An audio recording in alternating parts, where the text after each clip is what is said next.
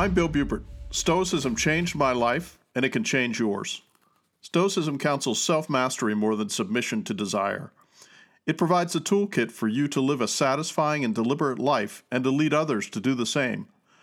The dash is not only the brief part on the tombstone that symbolizes your time on earth, but the process to make it all worthwhile. Welcome to the premiere episode of The Dash. I'm Bill. A brief snapshot of who I am.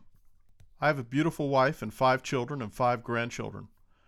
I'm a retired Army officer and have had a varied career in everything from the grunt life to the more staid profession of a systems engineer. I've been an unconscious Stoic for all of my adult life and a conscious Stoic for half my life. My true Stoic awakening was my time in the military, where I spent nearly 24 years.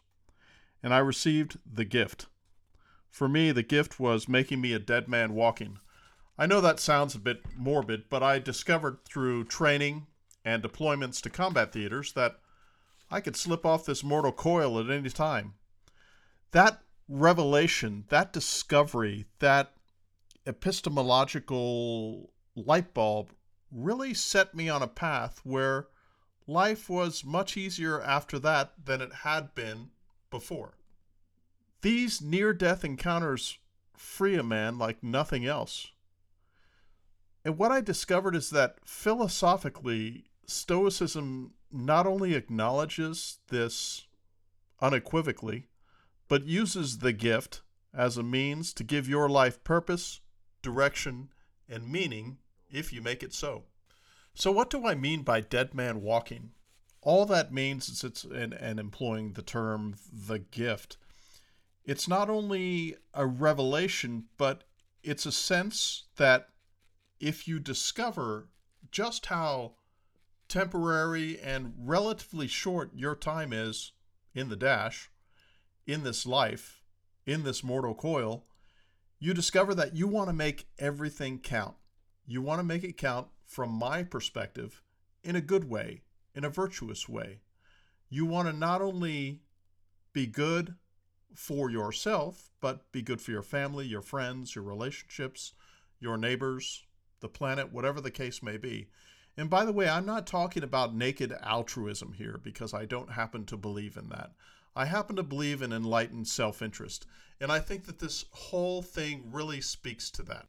That is the core of this podcast. I suspect there are many Stoic writers, podcasters, and observers for you to spend time with, so what makes me unique? Well, I suspect that my martial insights, harnessed to my individualist perspective, skeptical of all the behavior of all large groups of humans, will make my perception and my perspectives more singular than most. You know, it's a tired cliche and stereotype that, well, we're all individuals. Stoicism is not as popular today as it once was because it takes work to be a virtuous Stoic, and the foregoing of present consumption for future return is not exactly a hipster version of living in society today. These hard decisions tend to mitigate against affluence and find happiness and tranquility in less material well-being than more.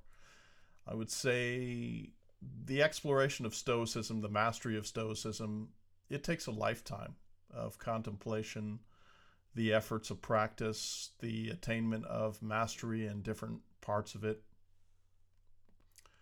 Stoicism is an ancient philosophy, and Seneca, Aurelius, Epictetus, I've drawn from all of them to include Lucretius and others, and some more modern applicants to the Stoic body of literature. But Seneca has a really interesting quote where he demonstrates why all the ills of the world come down to an acceptance of life lived on others' terms than your own. And I quote, "And so, if only we are willing to withdraw our necks from the yoke, we can keep a stouter heart against such terrors as these. But first and foremost, we must reject pleasures. They render us weak and womanish. They make great demands upon us, and moreover cause us to make great demands upon fortune. Second, we must spurn wealth. Wealth is the diploma of slavery.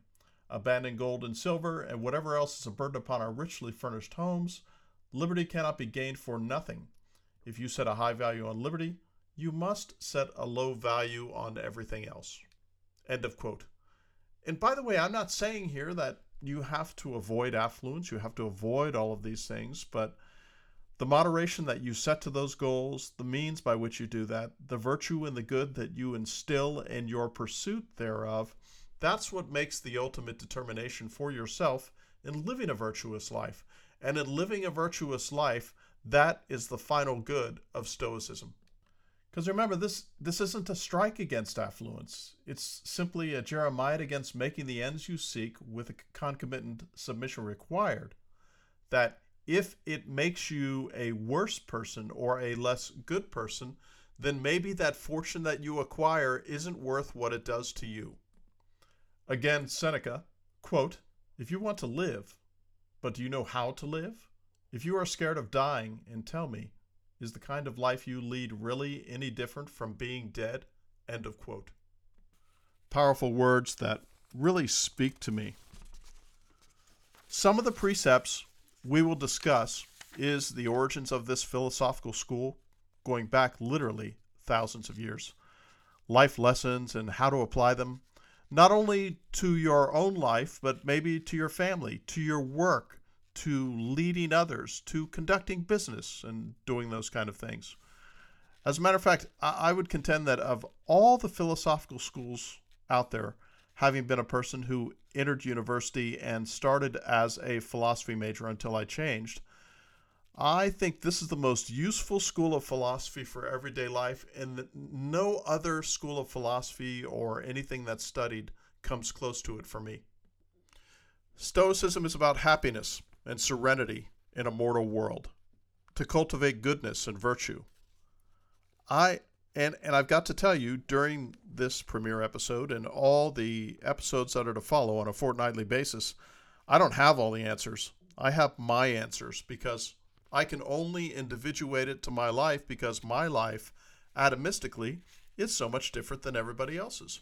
We can draw general comparisons and we can draw a consensus of sorts on what we all experience together, but all the minor and major attributes that make us the individuals that we are and the actors and interactors with our family, our friends, our neighbors and such, you'll have to draw your own unique distinctions on how you can best apply this to make it work for you.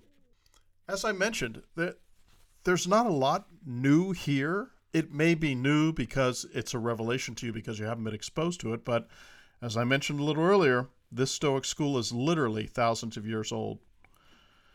When I read and draw lessons from Epictetus, Lucretius, Marcus Aurelius, I always see a quest for honor and virtue. I always see a quest not to make and take advantage of folks and to make your life a zero-sum game in which only you gain advantage as long as somebody else is disadvantaged. I don't see that very much.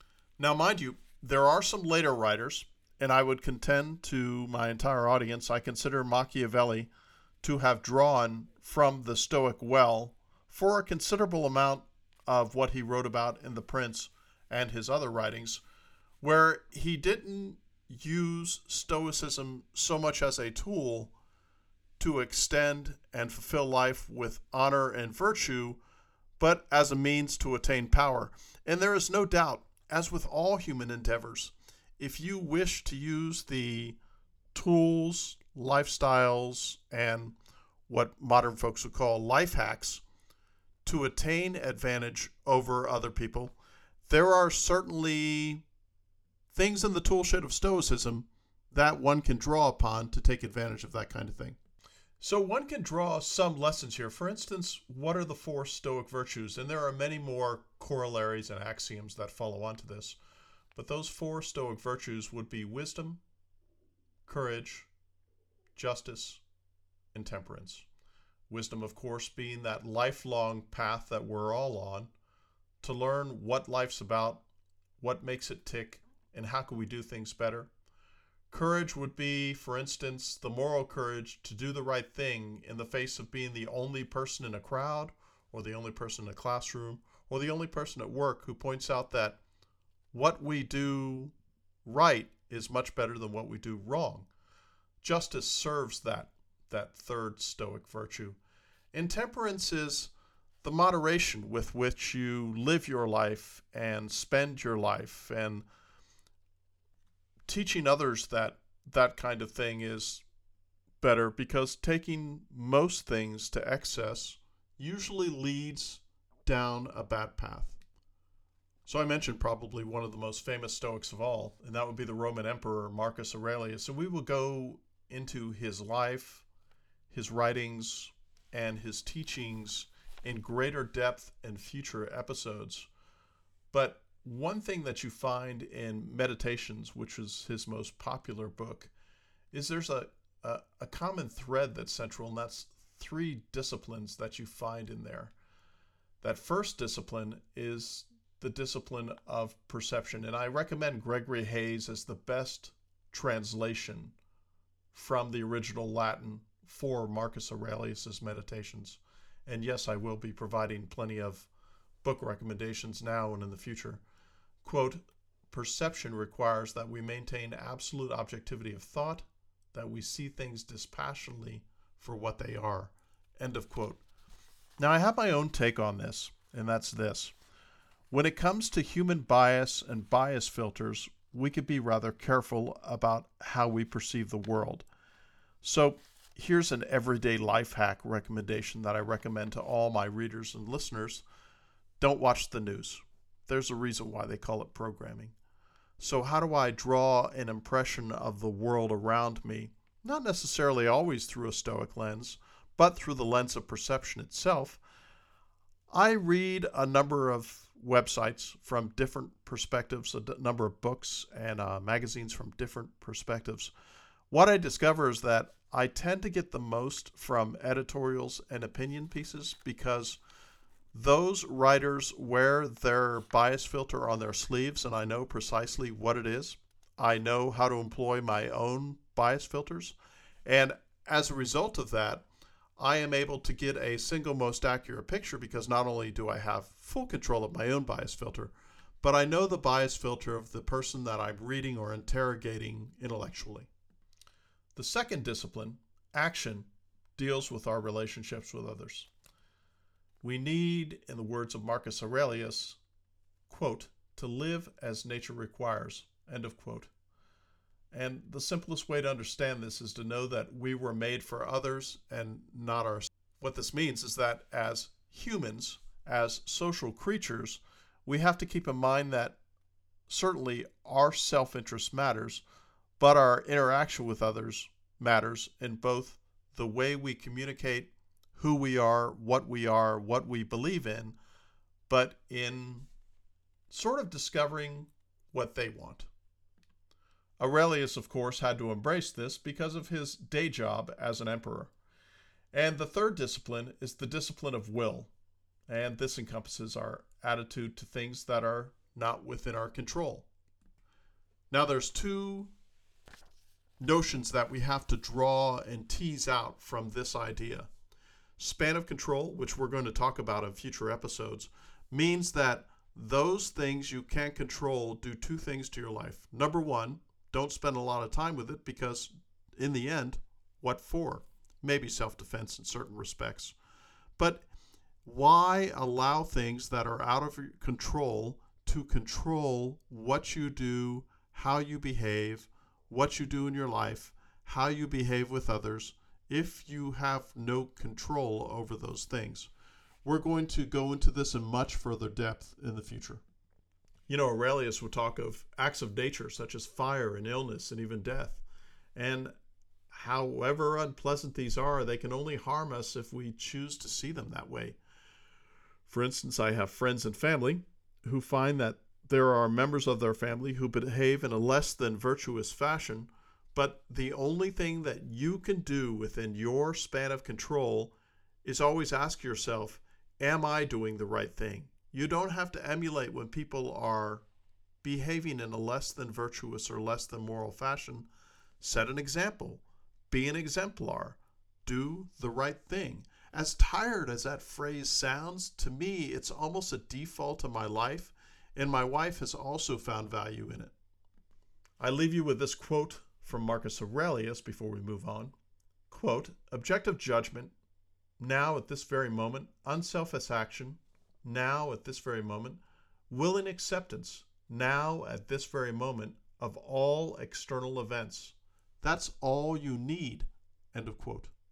I'm providing you with these as food for thought for future episodes, things to think about.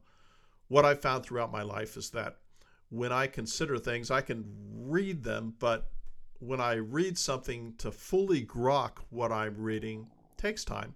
Maybe the next morning, maybe the next week, maybe over the course of a few months or several years, I'll have an epiphany of something that I had read previously, which takes on a new wolf and temper because of the experience I've had since reading those passages.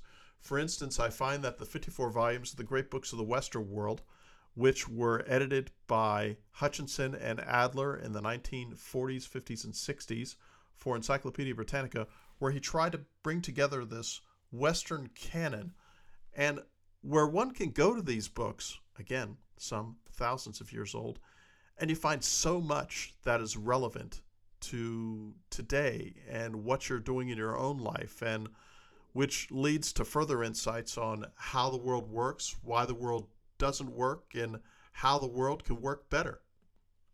As a matter of fact, I recommend a book by Mortimer Adler, one of the two editors of the Great Books of the Western World that I just mentioned, called How to Read a Book.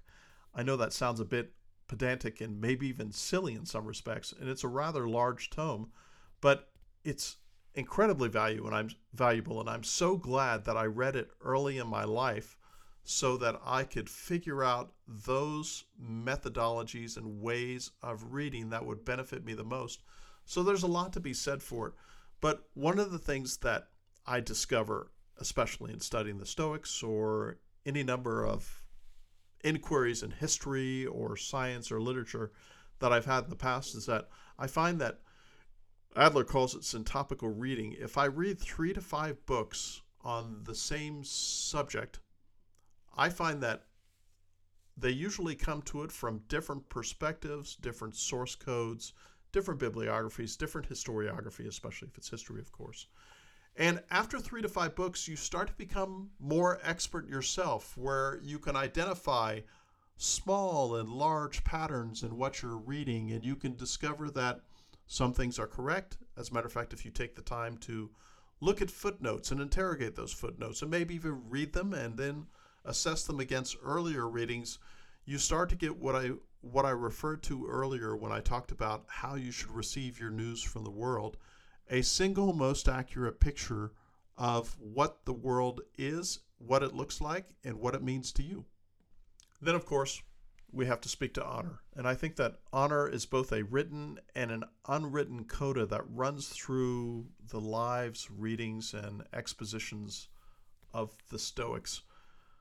Cinematically, one of my very favorite notions of honor, and this was a way that I could explain it to my children and my sons especially, is that Rob Roy, in a scene in the movie Rob Roy, he has this really pithy phrase where he says, "Honor is a gift a man gives to himself."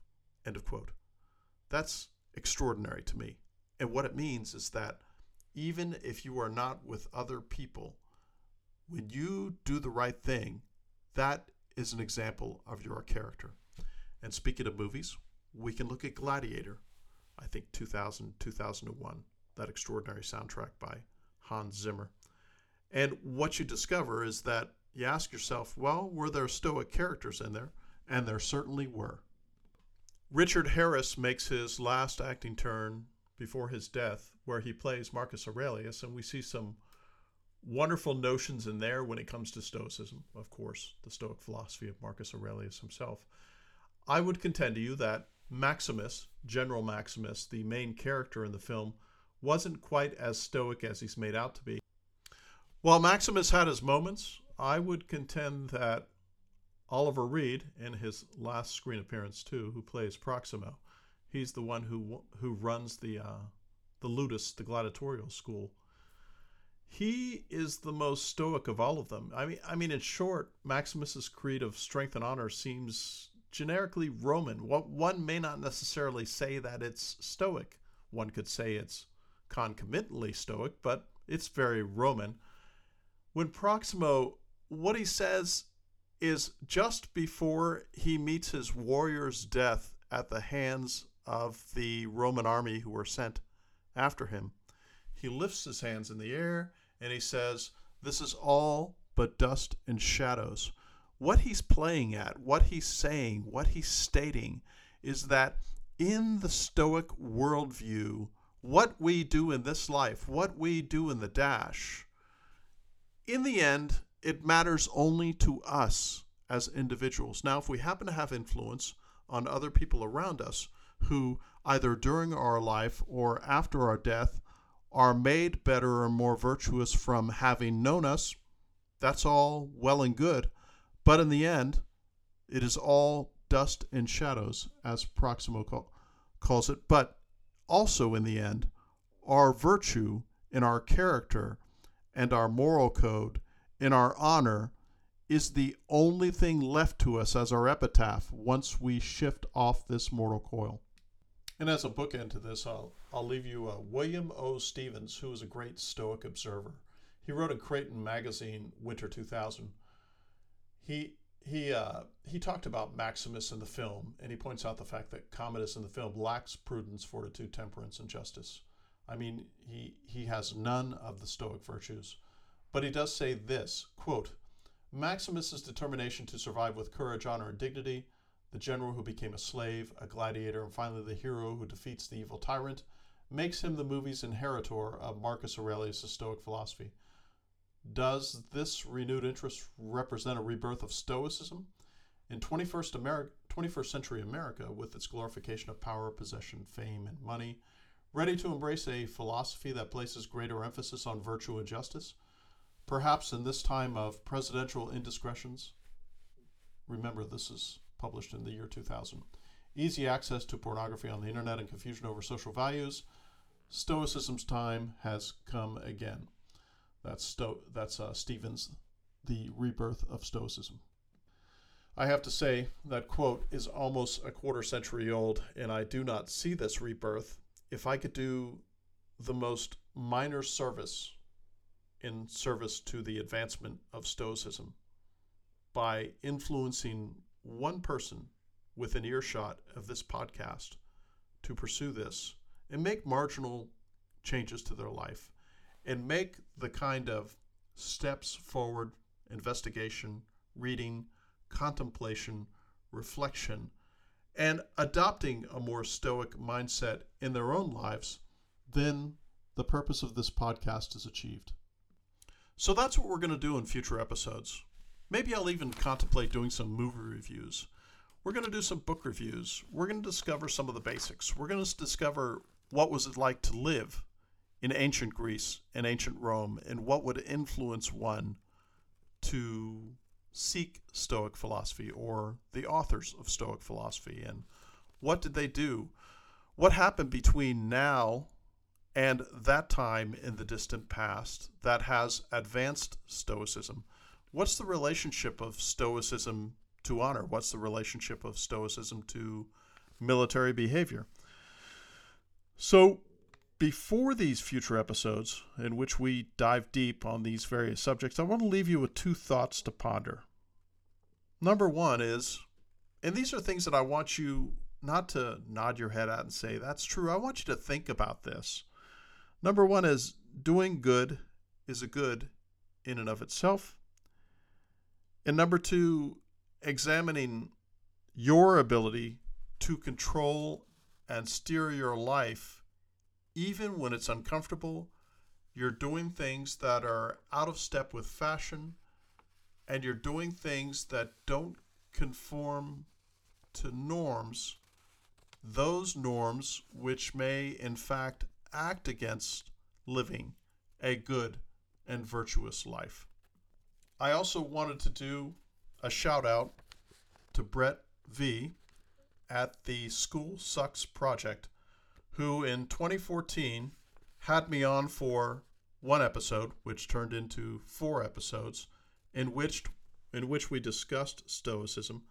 I don't know if those episodes are still available or not, but that sort of set me on this path. You can also write to me at tdpodcast@pm.me with recommendations, constructive criticisms, comments, or if you want to chat with me online, that's the way to do it. And yes, I am a bibliophile, and yes, I have a large library, and Voltaire said that books are the best furniture. Much to my wife's chagrin, I take that on as a recommendation and a lifestyle, so I will have lots of book recommendations in the future, a lot of them. I also want to mention that I have another podcast which premiered in September. That podcast is called Chasing Ghost, an Irregular Warfare podcast, in which I don the other hat I have, which is my expertise in irregular warfare. So until next time, this is Bill, signing off.